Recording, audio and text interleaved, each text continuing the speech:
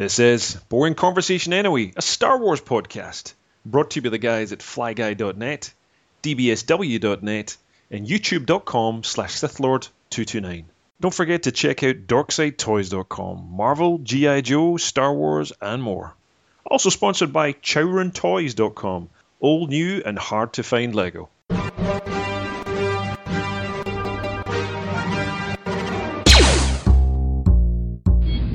Everything's under control. Situation normal.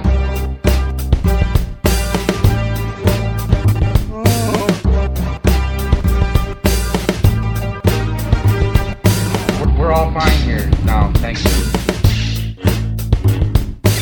How are you? Who is this? What's your operating number? Boring conversation anyway.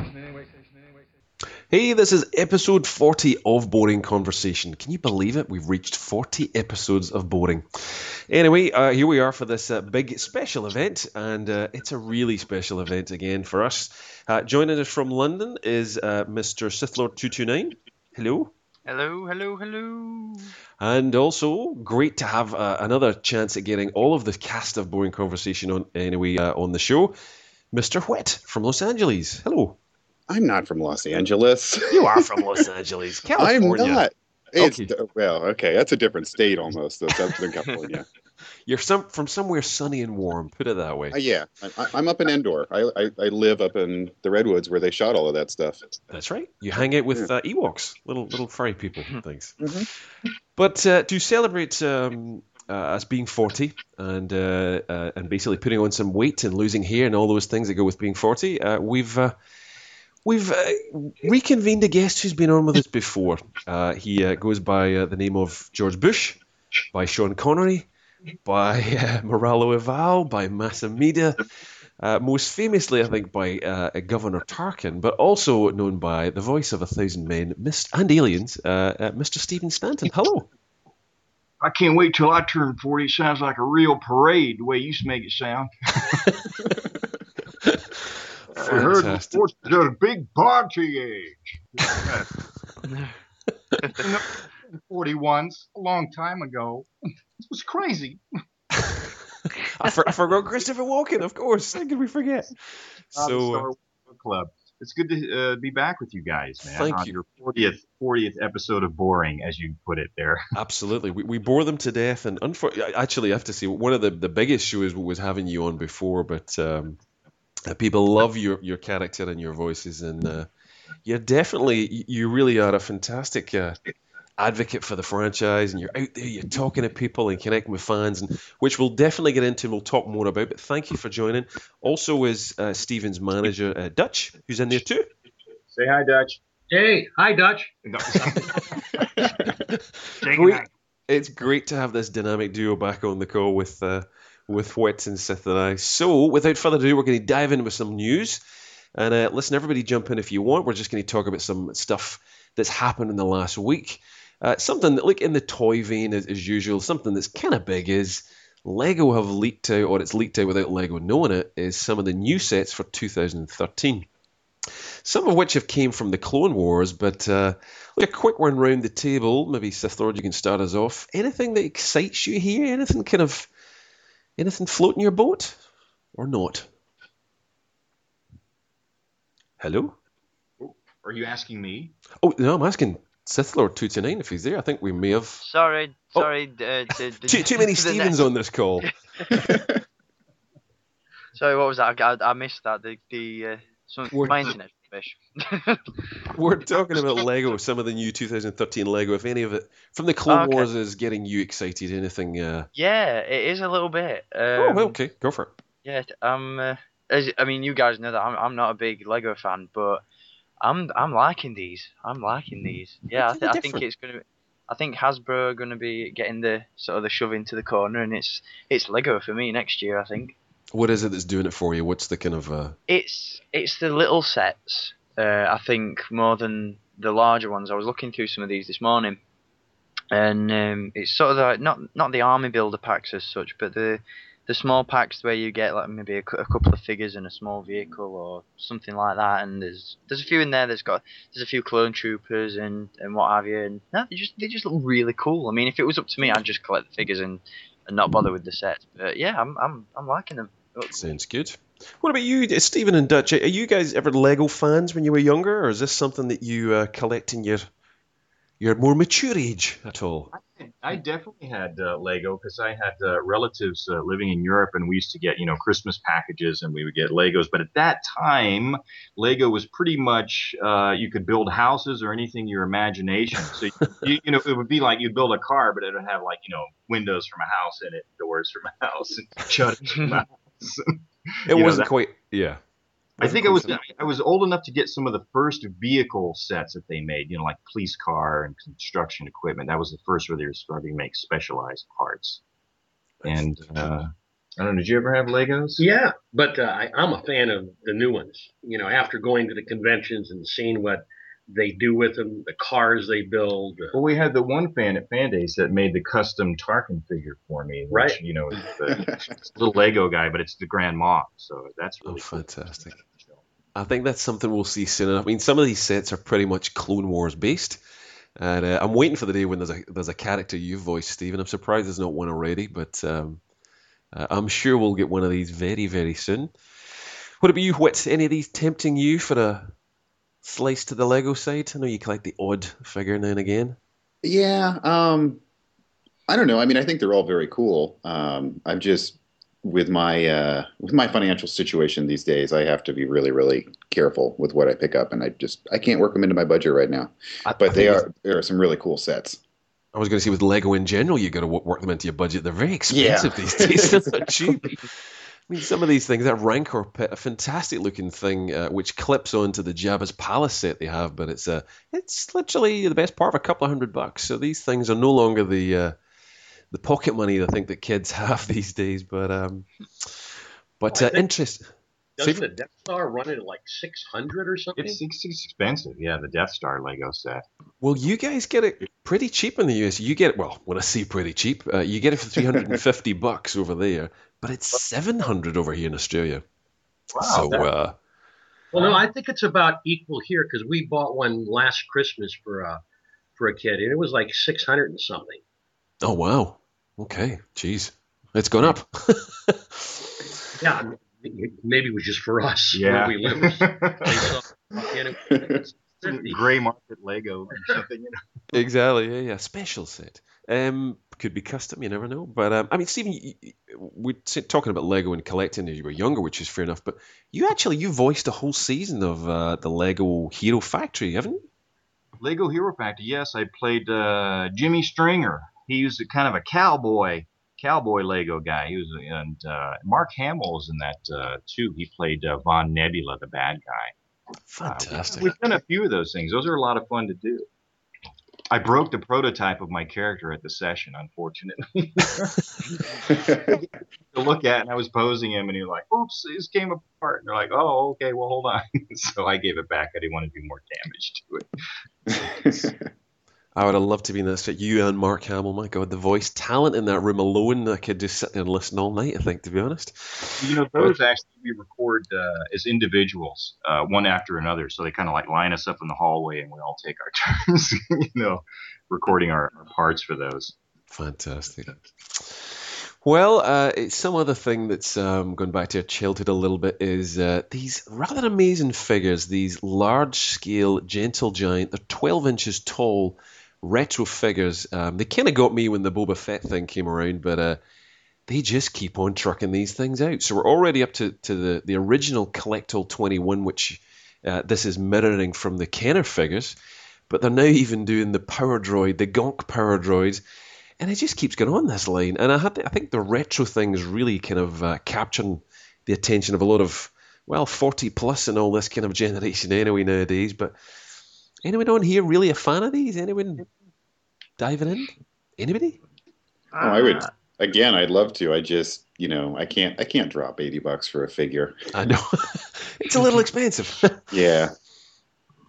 What about you, My Mr. mom Sith? came down to visit recently, and I've got a whole bunch of vintage action figures that I've started collecting. And she saw that they were old ones and thought that I had spent a fortune on them. And I had to explain to her. I said, "No, I didn't pay more than $6 for any of those. I just pick them up cheap when I can." That's kind of the way I've been shopping these days. You haven't ventured to the dark side, Sith Lord, have you? Have you? I haven't yet, but it's only a matter of time, I think.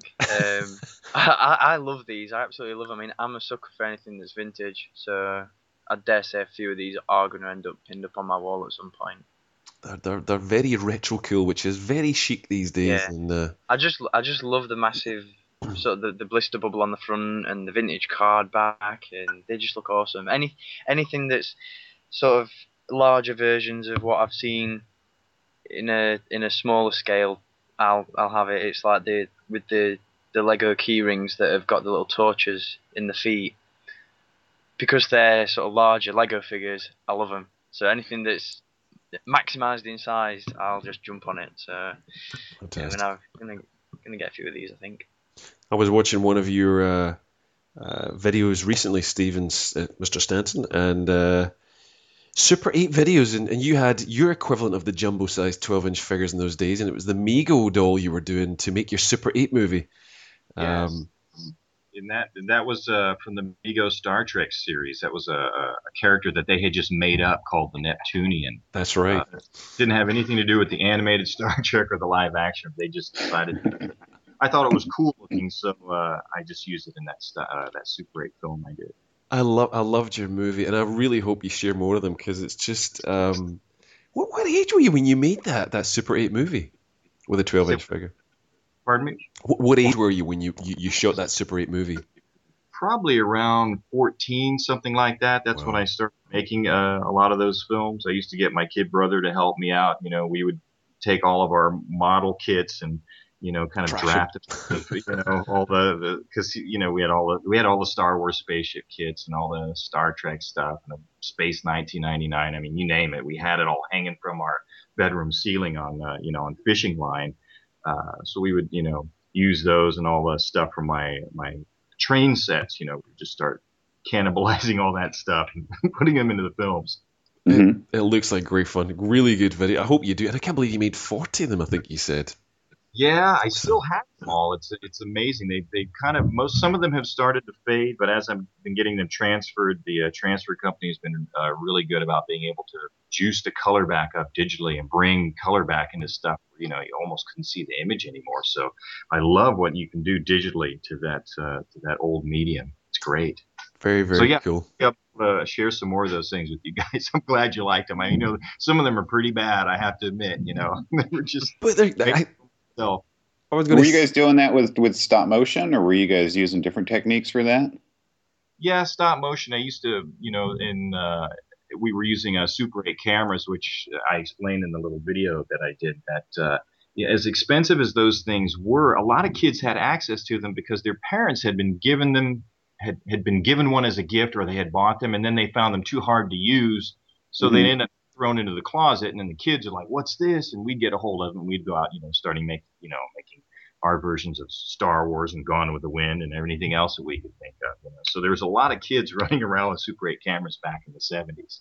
Oh, cool. Yeah, I've got one from my grandpa, and it's too expensive to do anything with now to get film or get it processed, and so I just do everything with my iPhone because it can. That's great. Oh, how times have changed. You don't have to do the thing that we used to have to do, which was just like any motion picture. You'd shoot it, and you never know if it came out. You'd have to send it off to the processing lab, through the drugstore, or Kmart or something, and then you'd have to wait for like 3 or 4 days, and then you would have this big rush to the projector, and let's see if it came out, Yeah, I was getting a sense of that watching that movie Super 8 that came out last year or so. That what is the name of the Bad Robot production company did? Yes. That was a fun movie, and yeah, those kids, they shot all that stuff and they take it to the thing and they're like, "We want a rush job on this. When can we have it?" And it was like you had to wait almost a month or something. It seemed like. I wish there was such a thing as a rush job back in those days.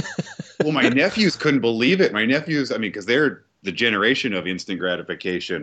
They've got, they're borrowing their dad's iPhone and shooting movies in the backyard and editing them instantly and showing them to you 20 minutes later. They don't know how to wait for anything. But at that time, since you didn't have anything to compare it to, the weight was it wasn't too Exactly. bad. It was just you were just very excited because you had like spent the whole weekend doing something, and then you're like, oh my gosh, I wonder, you'd be with your friends at school that worked one, and how do you think that scene came out, or what about this one, or how about the stuff with the zombie makeup? You think it worked good? Very cool. Well, you really went to town on that Super 8 movie, and I urge anyone listening, get a look at Stephen's channel and have a look at that on YouTube, because it's not only just if it was me, it would be a dodgy looking thing wandering around. You've got a bathtub full of dry ice. You've cut a hole out of a bathtub. To make it look as if it's underwater. You've got towns with Kentucky Fried Chicken and 7-Eleven, and you've got detail, you've got clapperboards. You went to town on this thing, you and your brother, so very impressive. I had plenty of the dodgy-looking ones, too. Okay. Prior to my getting the camera that we shot with, I had to use a camera that did not have single frame, where you just pulled the trigger and hoped for the best, and those always came out really strange looking. Wow. Well, it seems that vintage toys are something which really seems to be connecting with us all. Maybe it's because we're all heading towards 40, or we're well in there, you never know. But this Star Wars exhibition that's opened up in France is bringing the crowds in. It's proven to be really, really popular. There's a few images out there. They seem very secretive of them, but we've managed to get one there. We've shared off toysmag.com. But this exhibition in France, it's at the Musée des Arts Décoratifs Toy Gallery in Paris, France. And it started on the 4th of October, runs all the way through to 17th of March 2013. And the exhibition is really there to retrace 35 years worth of history of this saga's toys and spin-offs from Star Wars, of course. But there's some amazing looking stuff there. Of course, the obligatory rocket-firing Boba Fett, which I'm sure some of you guys saw at Celebration 6. But these large 12-inch toys, and again, which fascinates me is, Stephen, your generation as well, those 12-inch Mego toys are not out of fashion in any way. In fact, they're incredibly hip and cool and damn expensive, because these vintage toys are really the thing which is causing the secondary market to go nuts. And I have to say, it's something that's driving me as well this moment, is vintage, and collecting some of this vintage stuff is just, it's pretty addictive. It's pretty addictive. Anyone collecting any kind of vintage stuff these days at all? Sith Lord? Interested? No, I wouldn't mind, but it's the price of. To get a decent. For me, it'd be, if I was to collect anything vintage, it'd be obviously the vintage Star Wars figures. Sure. But to get a decent collection of those, all in decent condition with all the weapons and everything, that's going to end up costing you a bomb. So it's something that I'd like to do, but just don't really see myself doing due to funds, I think. I think it's one that you can, if you want something mint on card, good luck. Get your Swiss bank account out. But if you want something loose, you can pick up some old classics for a couple of bucks. And Whit, is that something you've got a few vintage figures around, haven't you? Yeah, that's what I've been doing, and that's what I picked up at Celebration. Was I would just go around to the vendors who had the big bins full of them, and I'd just dig around, and until I found 4 or 5 of them, and I think most places I'd get 5 or 6 figures, and I just the guy would say they were $5 or $8 each, and I'd just say, I'll give you 20 for all of them, and oh yeah, sure. And I got a biker scout who's reddish on one side because he got left in the sun for too long, and I'm definitely not a mint on card collector.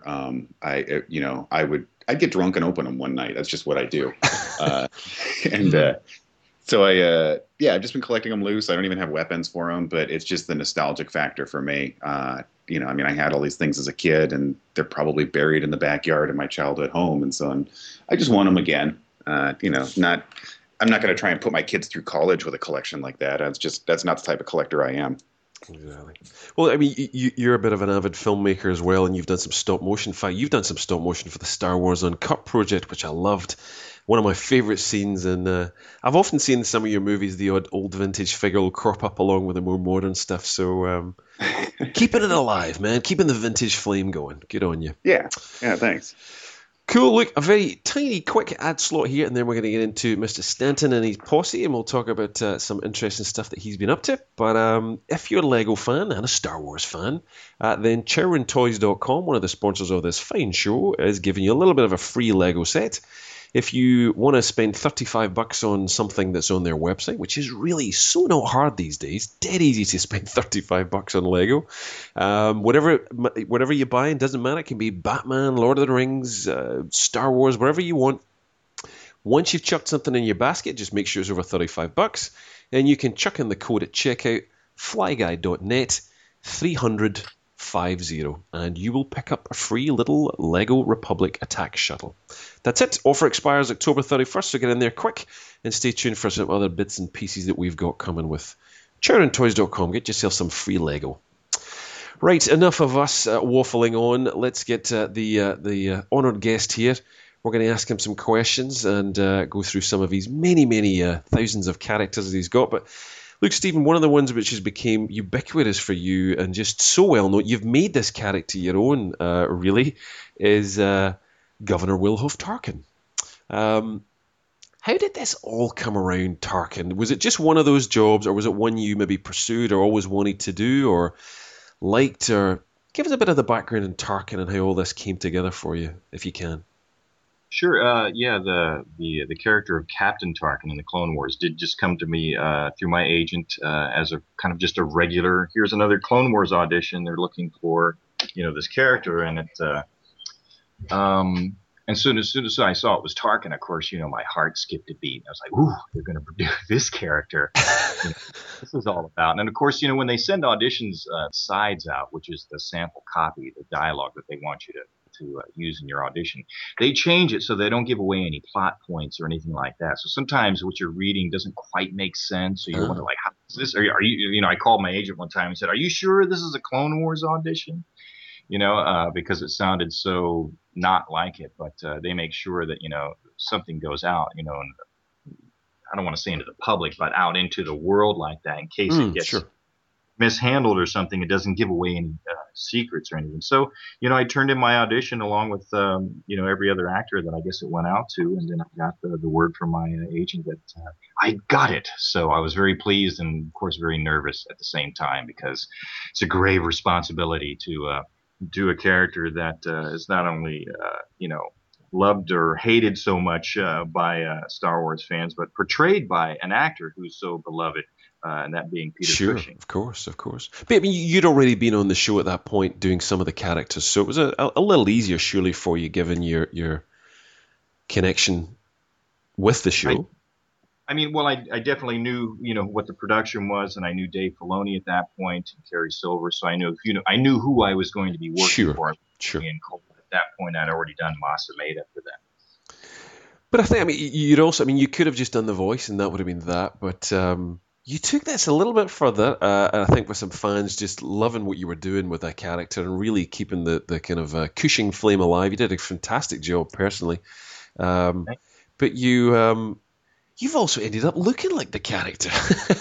You went and really, again, tell us more about this. But you ended up going to Celebration 6 dressed as, damn it, I'll tell you, a spit of Peter Cushing in many photographs. How did all this come around? Was it your idea, the 501st, or what brought all this together? Well, it kind of goes way back months and months ago after I had done the role of Tarkin. A number of people just kind of remarked that I looked a little bit like Peter Cushing. And then Dave Filoni also mentioned it in an interview on StarWars.com. He was, talking about who I was to the fans, and they had footage of me, doing during the recording. And Dave said, he even looks a little bit like Tarkin. And then when I had shown a picture of a headshot to somebody, a couple of people, and they were like, "Did they design this character to look like you on purpose?" And I'm like, "Really? You think it looks like?" So I was wondering that. And it was just for fun. I think it was on May the 4th or something like that. For May the 4th be with you. Sometime we just done just for a gag, we'd done a Photoshop of me as Tarkin, and everybody just went wild about it. And so we really started thinking, knowing that C6 was coming up, we didn't know at that time if we were going to go or not, if we could fit it into my schedule. And we thought, well, let's think about this. Maybe we can really kind of do something here. So we we went to a wig maker. A matter of fact, I'm going to be seeing her again today because we're going to be reprising that Tarkin costume at Long Beach Comic Con coming up here on November 3rd. But Linda Lee did the wigs for it. She did a lot of the wigs and hair for the show Mad Men on AMC. Oh, wow, fantastic. She's won awards for that kind of work and for that show specifically. And then I went to Duchess Taylor, Rudy, and we gave him the job of recreating the Grand Moff's uniform. And he did a spectacular job, right down to the buttons and everything. In fact, I think he even kind of, he was like, I think we should do this here because it's fitted to my physique, to my figure. So, it really it fits well. So you take the hair and the costume, and then Kristen, our makeup gal down in Florida, she had just come back from doing makeup for the Olympics for NBC in London, and she got there and she did my makeup for me, aging me and doing all the shading and stuff like that, and voila, Captain Tarkin lives. Wow, it's no slippers though, I have to say. Well, we thought about that because with the boots came when we bought the boots originally. I put them on. They're riding boots, so you have to grab a hold, and kind of push your foot down in there. Well, there was a nail. There was a manufacturing defect, and there was a nail sticking up in the sole toward my foot. When I pulled it on, it skewered me completely. I started to bleed inside the darn thing. I'm like, take it off. Dutch and Kathy are like, what's wrong? I said, there's something poking me, and Dutch pulled it off. And he's just like, well, what do you mean something's poking? And he put his hand in there, and he's like, ow! He got stabbed. We had to order another set of boots, and they didn't quite fit right, actually. So I kind of had the same problem that Peter Cushing did, because they didn't have my size in that style. So I had to get a slightly different size. So we're like, gosh, I hope all this stuff works out. But in the end, I think it all looked good. And you've even got the riding crop in one photograph. I think you've kept just in case any fans get out of line, of course. Well, the tom-toms, they're very unruly, especially on the polo field. Oh dear! How was that wearing the makeup down there in Florida? Because I went around in a stormtrooper bucket a couple days, and that was hell. It was so hot.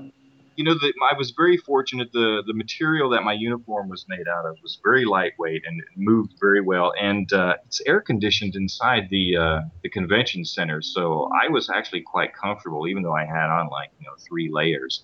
I wasn't feeling it all. It was only because we weren't really out in the Florida sun very much.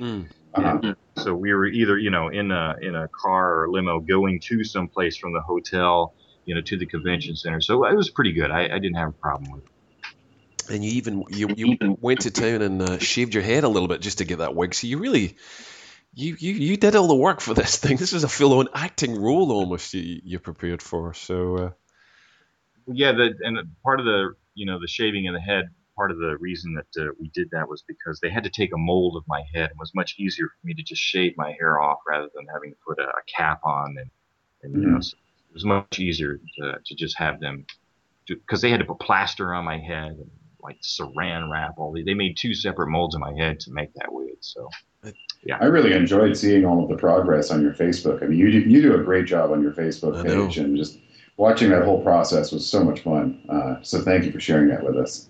Oh no, I'm glad you guys liked watching. We're, it's definitely, some people might think, well, you just put a wig on. There's a lot more to getting a custom wig made than just, putting it on and running out the door. Definitely. No, it looks the part. And again, as you say, I mean, Emmy award-winning wig, basically. If you think from the makers of an Emmy awarding show. Wow, I think it's one thing as Whit's just said there. You've really kind of connected with the fans even more. You turn up at this event, you're dressing as one of the characters, you're keeping us up to date. I mean, the connection on that alone is rather cool. But even that, the things I loved throughout the C6 show was I'm sitting here adding some stuff about Celebration 6, and I saw on your Twitter feed coming through, it was you and Rick Fitch, a good friend from Star Trek, in the toilet roll aisle in a supermarket, dressed as Tarkin, which is just he was admonishing Rick for squeezing the Charmin, so Just hysterical. Rick was on Star Trek: The Next Generation, and he was there helping the 501st raise money for Peter Mayhew's foundation at the Shooter Trooper booth, where it was actually Shooter Trekker, so people got to shoot their Nerf darts at him, and so he was in uniform in his Star Trek garb for that. So yeah, we made a trip to Publix supermarkets and get some little snacks and things for after the con, and so we decided to take advantage of it and have the two galaxies shopping together. And get a load of this: when we were checking out in line, the customer that was standing behind Rick, he got into a conversation because he wanted to know why we were in uniform. And get a load of this: his name was James Kirk. Oh no! My middle name. I said, well, what's your middle name? He goes, well, my middle name is Anthony, but people call me Tony. So he said, you could go the next step. Oh my James. God. Yeah, There you go. that's pretty awesome. It looks like you had a ball there. I think you mentioned a little earlier on you managed to get some rather cool transport to come up to the convention, I think, as well, with you had an army behind you towing, didn't you? Well, we did. There was so many of us going to the con, so we just made it easy on ourselves. We had a black stretch limo. What did we call it? The Imperial Cruiser? Is that what we called it? We called that one the Imperial Cruiser because it was black. Because Vader and I would get out of that, Fantastic. and go into the con from there, and of course Rick would come out of there too, and in his Star Trek uniform. And then we had another limo. It was a white. How big was it? 46 feet. 46 feet. They could really turn this thing around. It was a white Hummer limo, and our stormtroopers and Imperial officers all rode in that thing. So that was perfect. All these guys in white coming out of it, white and black coming out of it. They would come up, behind us at the con. Well, that's right. Yeah, they were in front, and because they were kind of like we needed to have, security going into the con, primarily because we had a Star Trek character with us. So and we'd have all the troopers and Imperial officers surrounding us, so that people were like, what's going on here? There's Tarkin, there's Vader, there's what? Next Generation, Star Trek, what's going on? It was looked like a diplomat mission or something fantastic. going on. It was great. It was a lot of fun. It looked like a lot of fun, and the pictures don't lie. You really did an amazing job, and to do that every day in that Florida sun, as Whit mentions, is hats off to you, sir. You did a grand job, and we're going to see more of this, as you mentioned, at Fan Days. You're appearing. Sorry, you said Chicago Fan Days. My apologies. What was it?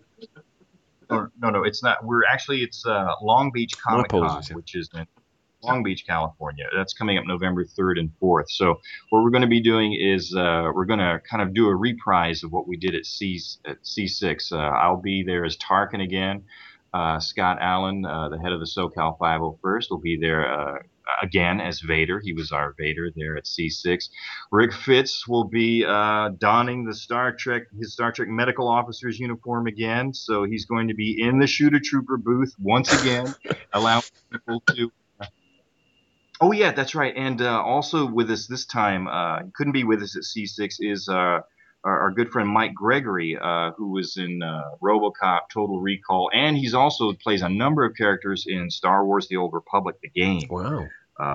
Some characters like Heron Tavis and Noman Carr and a whole bunch of people. So he's going to be there with us this time.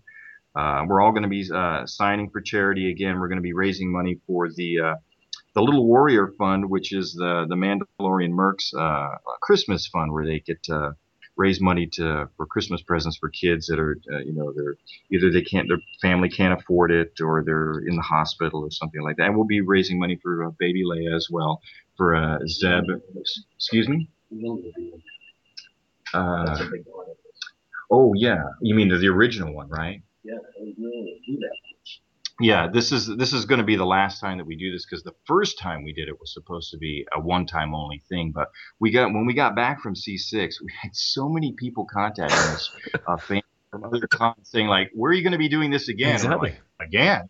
So, and this was from around the world. We were getting all sorts of, because there are cons, in different parts, different countries. So we were like, oh my gosh, we're being asked to go to all these different places. So we thought, well, we're kind of tired from traveling, so close, and it's easy for us to get to, and it makes it just easy flying with that wig and the costume and all the stuff and the everything. What's that?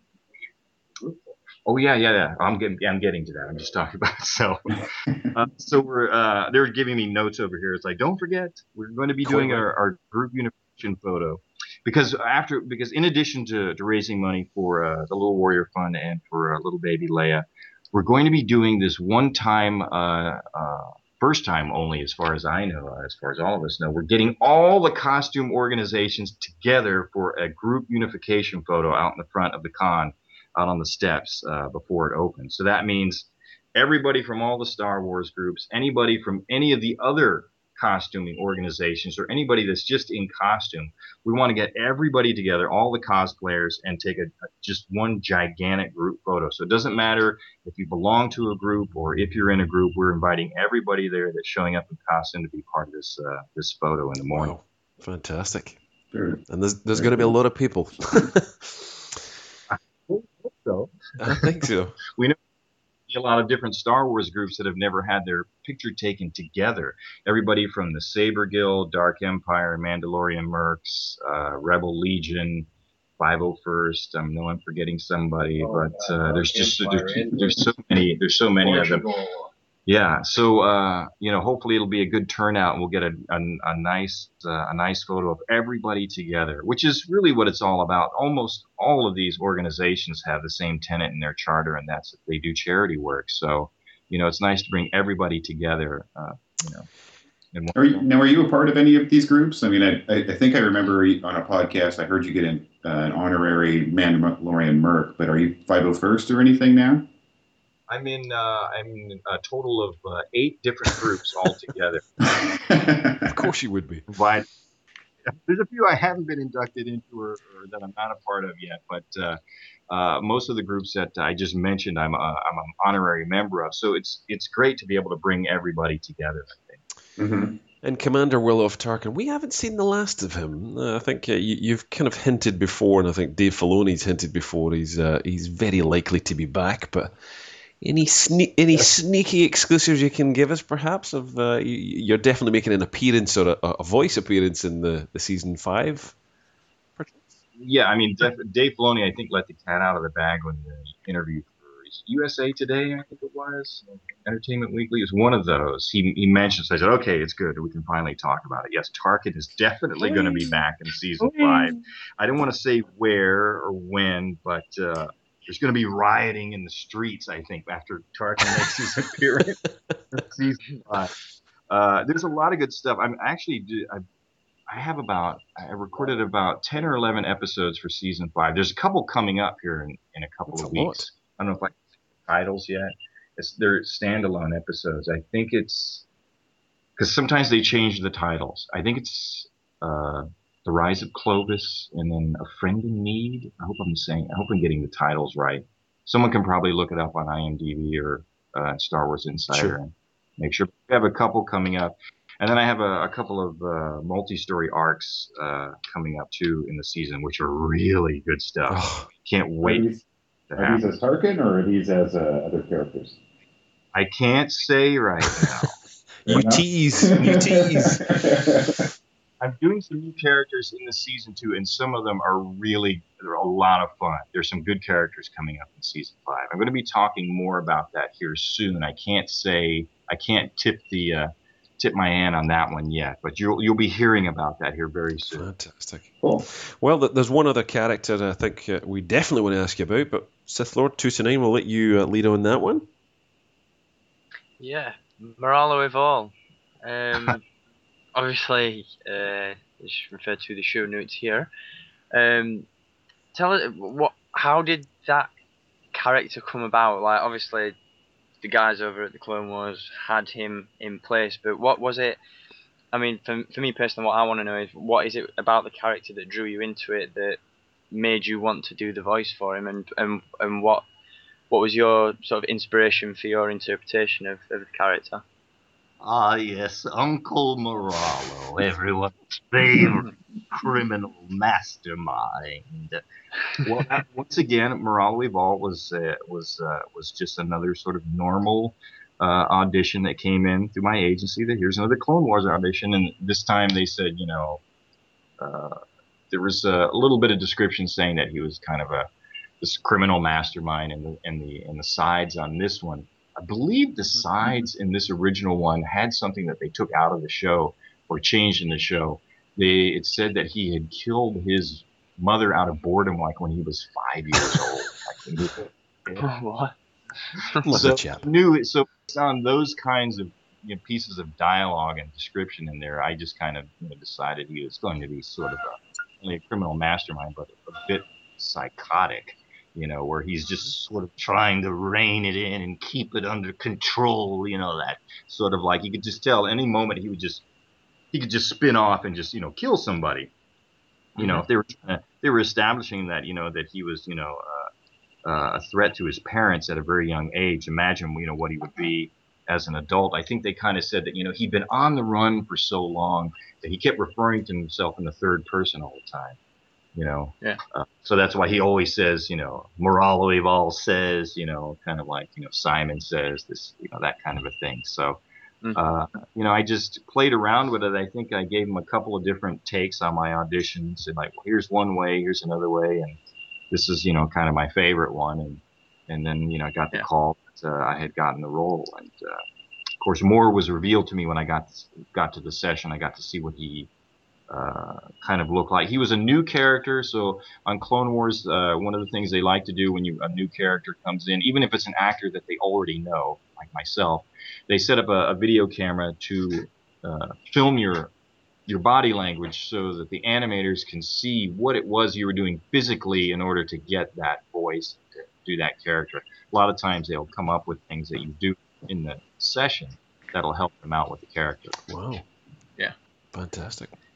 I mean, you said it yourself. Like the Moralo character is quite psychotic. So how did the bedtime stories come about? Because that is quite a contrast. I think that's how they came about. It's like it's one of the oddest positions you can possibly think of. It's like the last person that was having a conversation with Jason Swank on the Forcecast, and we were saying this is the last guy in the world you'd ever want to have, talk to your kids and read them a bedtime. I kind of went into a little Miss Muffet riff on there, and it just kind of like snowballed from there. Oh, fantastic! Cool. So yeah. And Star Wars is cool with you doing those things. They don't. Oh yeah, anything. They've given me suggestions on that. Oh, cool. Filoni's giving you requests. Excellent. And there was a model, I think. Yes, there was a 1/6 scale figure of Moralo that was sculpted for me as a gift, and he's on display now in my studio. And I talked to the sculptor recently, and he's going to be making me a miniature Old Spice bottle for Moralo to hold on to, in addition to the bottle of the sauce that he has. You know what the Old Spice is all about. Wow, impressive stuff. There's a couple of questions there for you. I don't know if you want to. Right. So we've got, and as Steven's got here or as Fly Guy's got in the notes here, this isn't your first shot doing anything Star Wars acting. You had done Obi-Wan and Palpatine in the Pink 5 saga previous to Clone Wars? Yes. And by the way, Pink 5, that was never, the Pink 5 saga was never finished. In fact, I did we shot a whole bunch of stuff with Palpatine in the Death Star. We all know what happened when he was fighting against Darth Vader, but once he got thrown down that shaft, you don't really know what happens, did you? No. Pink 5 tells all. And so Trey Stokes, the creator, writer, director of Pink 5, we were speaking to him and got together with him and helped him with his Kickstarter program to finish the Pink 5 saga. And he raised, I think, over $28,000 to do it. And he's going to be coming to Long Beach Comic-Con, and he's going to be filming the final chapter of the saga at Long Beach, using one of the ballrooms as their stage, green screen area, and everything like that. So they will be down there finishing up the last part of it. That's phenomenal. Yeah, I think it's going to be a lot of fun. There's because part of the Kickstart rewards were a lot of them. They had a lot of different things available, but one of the things that they offered was for people that contributed money to be in the final chapters. So there's going to be a number of people down there that are actually going to be getting to be filmed and put into the movie. Nice. Very cool. Yeah, I love the fan films like that. That's a great project. It was a lot of fun to do. It was like we had one of the guys from Stan Winston did my makeup for Palpatine. Yeah. They had a life mask and everything like that. They did a terrific job on all that stuff. And a lot of people from the fan community were involved with that. People donated or lent their armor. Mike Senna, the R2 Builders Club, brought in his droids. So yeah, it was a big sort of like grassroots effort that just grew and grew and grew. Mm-hmm. Let's see. Back to the Clone Wars here for a second. Mas Amedda was your first role on the show. Am I correct with that? Yes, it was part of the whole Duchess of Mandalore story arc there in season 2. Okay. And then it's saying here, were you aware that were you aware of this big blue guy before the show, or is this brand new to you all around? Well, I knew I'd seen, all the, the prequels, so I knew who the character was. I didn't know exactly what he sounded like, and I was like trying to like fast forward through the DVDs looking for it. And Dave Filoni's like, yeah, he goes by pretty quick. And he says, and he's played 2 different actors, a different actor, another actor in Australia, depending on where the film was made. He goes, but don't worry about it. We've got voice reference for you, and this is what we want you to focus on. So they made it easy for me because he doesn't say a lot in the prequels. He says a lot more in the Clone Wars. As a matter of fact, in that arc that I did, there was a lot of that the episodes were running too long, so they had to delete some of Mas Amedda's scenes, but they're on the season 2 Blu-rays and they're deep in special in the extras section there, and there's some really cool stuff because you really get to see what Mas Amedda is like as a character. I mean, they really kind of fleshed out who he was going head to head with Anakin, but that just hasn't happened yet in the series. Excellent. Yeah, so if you have the Blu-rays, look in the I can't remember where it is, like the Jedi Temple, the archives or something. Kind of hard to find, but once you find them, there's some cool stuff in there. Excellent. Well, hopefully Santa brings those for me this year. I've had them on my list for a couple of years now. And so, yeah, just to finish up here with Clone Wars, you've got quite a roster here. I mean, on the list that I have here, you played a Death Watch person, a Night Brother, a Toydarian guard. There was that in that Bounty Hunters episode, you played one of the farmers or something too, didn't you? Delani, the little guy. We can hide. Oh my God, that was you. Yeah. There's some guys from Mac Plain of the banking clan, one of those guys. It's like, we do not wish to loan the Jedi any money. Edsel Gaines, the senator, And, so yeah, there's a bunch of Brother Viscus. He was with the guys training all the gladiators there with Savage Opress and all that. Wow. It sounds like such a great group you guys have going there. I mean, it's everybody. I mean, it seems like everybody plays at least a couple of different roles. And then the thing that I really like, and folks like yourself and Ashley Eckstein and even Sam Witwer's really getting into it these days. You guys are just these great ambassadors for the community. I mean, you guys almost seem like you're as big of fans, if not bigger, than some of us. And I just love how much information you guys give and how you guys are donating to charities and signing autographs for free and all this other stuff, so major props from a fan to you for that. Well, thank you. Well, yeah, I mean, I saw Star Wars when it came out, and I was a big fan of the original trilogy, and of course went to see, the special editions and the prequel. So yeah, it's it's something that's been at least as part of the sci-fi and movie stuff that I've liked. It's been in my life a long time already. I was just going to say it's one of those things that even though you're so well known and we're here doing a Star Wars podcast, obviously, but you have so many other voices you do. I mean, there's so much other work on the go as well. Is there anything that you've got at the moment that's particularly fresh? I know you're doing some stuff for Disney, and Lego Heroes is coming back again, but anything else that's kind of hot and fresh? They've got a new series for Disney that's it's not on the air yet. Probably going to premiere next year or whatever. It's called the 7D. It's kind of a sort of a prequel to Snow White and the Seven Dwarfs, but it's the Seven Dwarfs when they were much younger, and it's played more for laughs. So of the original Seven Dwarfs for Disney, I voice Happy. The 7D, I think it's going to be a lot of fun. Not a problem. I mean, some of the other characters as well that you've voiced, and one which I'm a huge fan of, G.I. Joe as well, and I think you must be too, because was this maybe the inspiration behind your very funny, I have to say, filmed, stop motion voiced, everything done by you, Government Issue Joseph? Was that how that came around? Well, no, I've been a fan of G.I. Joe since I got them, when I was a kid, for Christmas, as Christmas presents. My brother and I had a lot of G.I. Joes growing up, all the guys with the kung fu grip and lifelike hair and all that stuff. And those guys originally got drafted into my very first Super 8 stop motion films.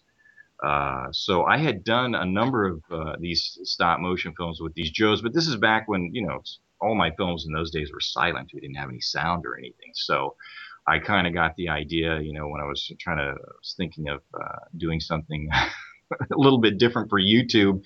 I thought, I'm going to put some sound to these guys. These guys have never had voices before. So this will give me a chance to actually have them, say what I've always wanted to have them to say. And then, so that's where the Government Issue Joseph stuff came from. And a number of friends of mine have also helped out with me. Rick Fitz, Mike Gregory, they've both done voices for me in that series as well. So it's been a lot of fun getting other friends involved in that. And then G.I. Joe Renegades, I'm sure is what you're talking about on television. That's based on the second round of the G.I. Joe figures that came out like in the 80s, were the 3 3/4 inch high ones, which is with Cobra and all that stuff. And on that show, I play the evil twins Tomax and Zaymot, which was a lot of cool because I spent a lot of scenes just talking back and forth to myself. No, I didn't realize you were a part of that. I really liked that show. I liked the way they rebooted it and gave it a whole new storyline, yet it was still kind of the same. And and I liked the way they brought in those twins. That was a couple of my favorite episodes, actually. Yeah, it was great to see those guys back. And Henry Gilroy was involved in that. And he's written a lot of stuff for the Clone Wars. So I had some really good stories in there. It's no, you've definitely. I can watch a TV show and I'll suddenly think, that wasn't Stephen Stanton, was it? Yeah, there's the odd occasion you just hear a little bit of a twinge and a kick of an accent. You think, is that you? And true enough, you've been in so much other stuff. More.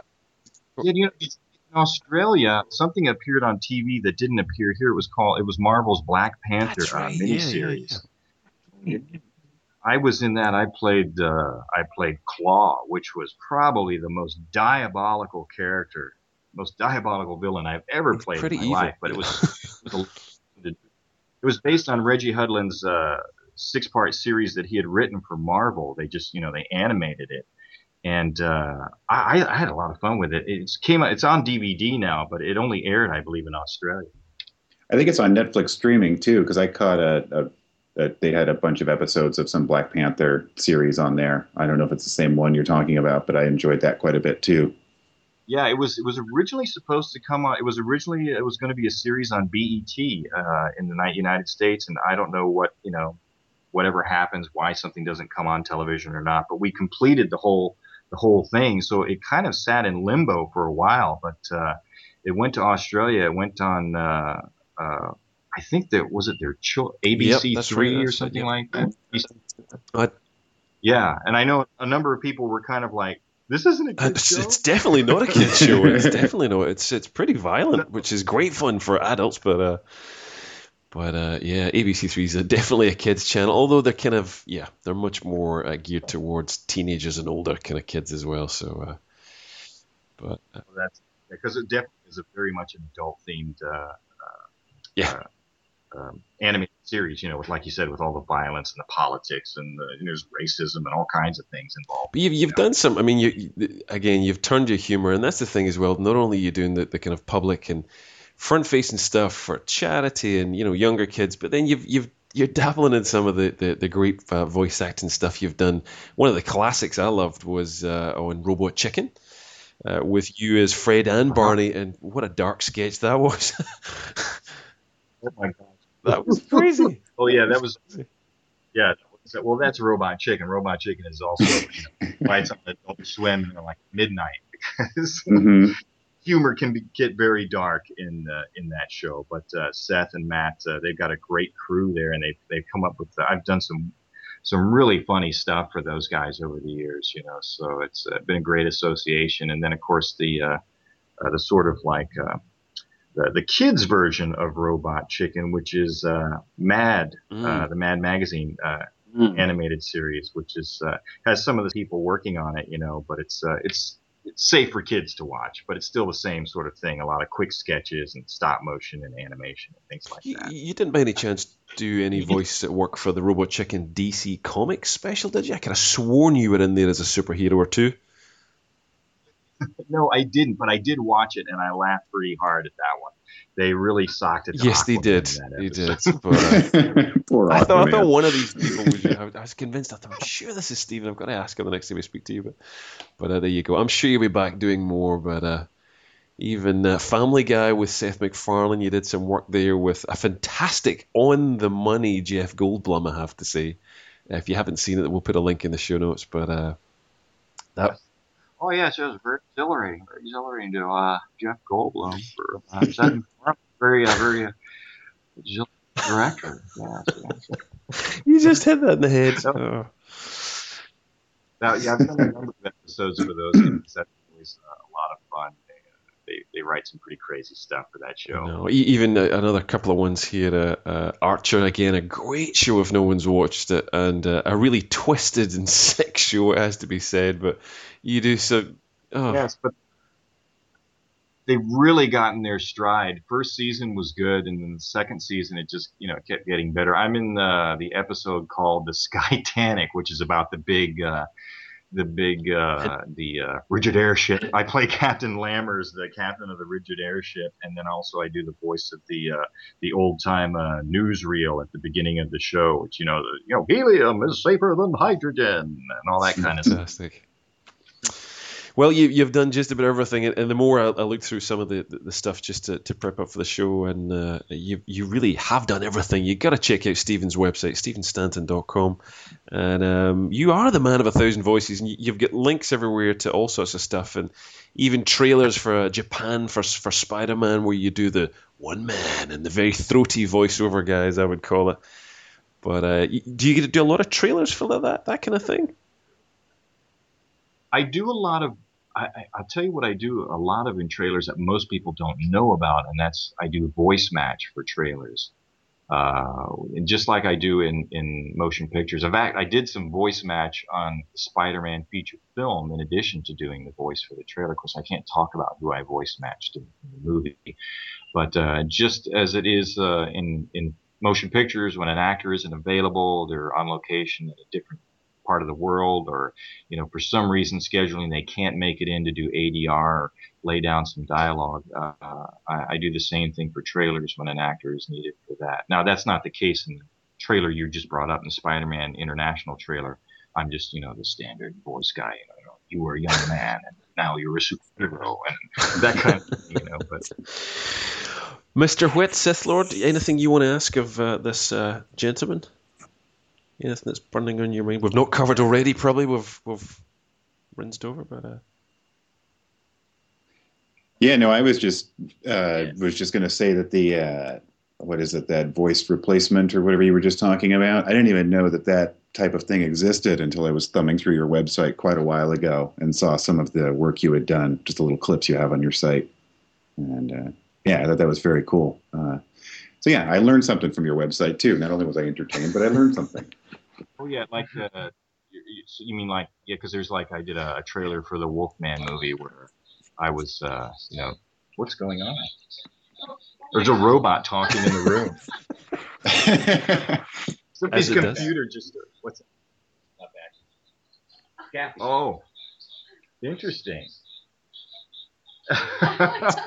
It's Kathy. She's Her email is speaking out loud or something. Anyway, what was I I talking probably about? shouldn't have downloaded that one. We're talking about the Wolfman. We're yeah. talking about. Oh yeah, right. For the Wolfman trailer. Wolfman. I almost said Wolfman Jack. Wolfman trailer. Where I had replaced. There was an actor on screen who they thought his accent was a little too thick for American audiences' ears to understand, so they had me go back and re-record his lines and just kind of pull back a little on it, so that American audiences would be they could pick up on what he was saying a little bit easier. So you see this guy talking, but it's my voice coming out of his mouth. Fantastic.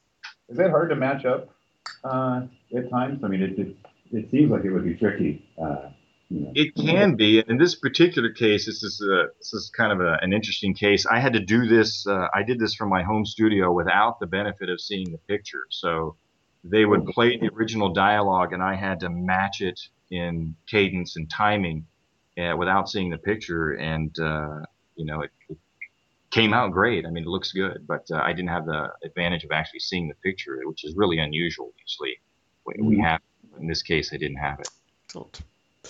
Well, look, is there anything you want that you've got coming up that you want to plug, talk about, share? Anything you've got that you want to let people know, and we'll spread the word? Apart from your appearance that you mentioned earlier on, any other kind of shows or things you want to raise? I mean, anywhere that people can donate to some of these charities or things you're doing, or? Well, like I said, we've got. Yeah, everything is there on my Facebook page. Usually, it keeps Excellent. everybody up to date on when we're going to do something and where we're going to be someplace. Like I said, November 3rd and 4th, we'll all be at Long Beach Comic Con, raising money for the with the 501st and the Mandalorian merch for the Little Warrior Fund and for little baby Leia. So we've got that going on. That's the most recent thing we've got coming up as far as like where we're going to be. And if you didn't get a chance to go to C6 and you want to see the whole Tarkin Vader thing, this will be the last time this time. Just to see the wig and the costume and the makeup and all that kind of stuff. So I think it'll be a lot of fun to do that, to get in costume one more time and play Star Wars. You think it may be the last time, but I've got a funny feeling some of your fans will probably be requesting more and more that you do that. But any plans to go to Celebration Europe at all?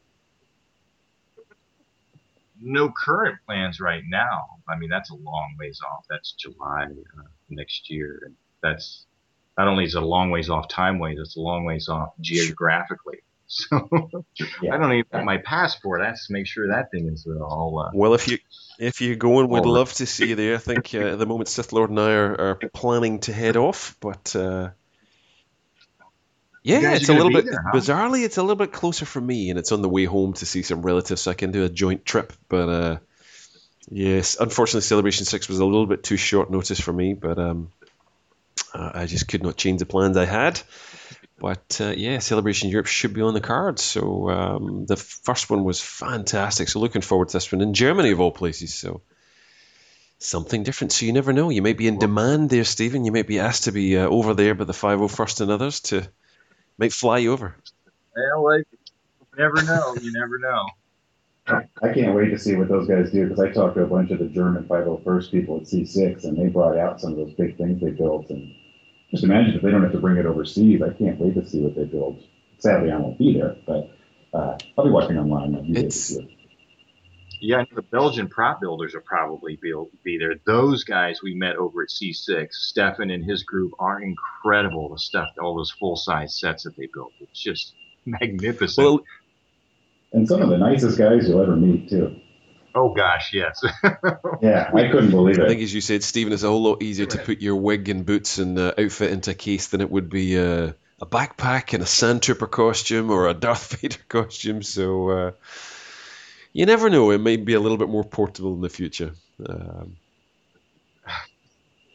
I'll never say never, I guess. I think what it is, guys, is the logistics. People don't realize that, like, we had to fly a makeup artist in that specifically could work with of course. a full. and then we have the amount of time it takes, for Stephen to get ready it's about 2 hours, Jeez. maybe a little more. Gotcha. So it's like it's a real process, and it involves about 6 people. That's true. That's Yeah. true. Okay, that's not so easy to fit in a suitcase. Or they Oh, No, the hairpiece. The hairpiece has its own box. Yeah, it has its own travel suitcase with the head that it sits on, and it has to be handled just so, and and sprayed for. It has to be set and sprayed for travel, and then restyled when you get there on location. So yeah, it's the real deal. It's not like going to the Halloween store and getting a rubber mask or a wig. The wig travels first class, maybe. I'm now suddenly having flashbacks to the Robot Chicken sketch with William Shatner's wig coming to life in the middle of the night and things now. Yes. That was a good one. Cool. Well, look, Stephen, we've kept you long enough, I think, but absolutely very gracious of you to give up your time, you and Dutch and Kathy in the background, and the robot too. Much appreciated from us for joining us. So, look, thank you once again, and wish you all the best for all the endeavours that you've got coming up. And, of course, looking forward to seeing you on the Clone Wars and just about everywhere else, because you do everything else. So...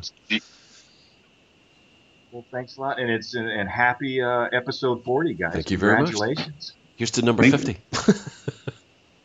Boring Conversation Anyway is also brought to you by Brian'sToys.com, the world's largest Star Wars store. At flyguy.net at checkout to let them know where you heard of the reference. Don't forget to check out DarksideToys.com, Marvel, G.I. Joe, Star Wars, and more.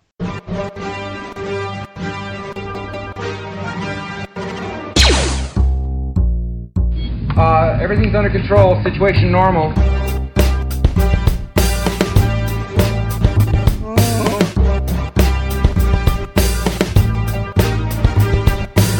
We're all fine here now, thank you.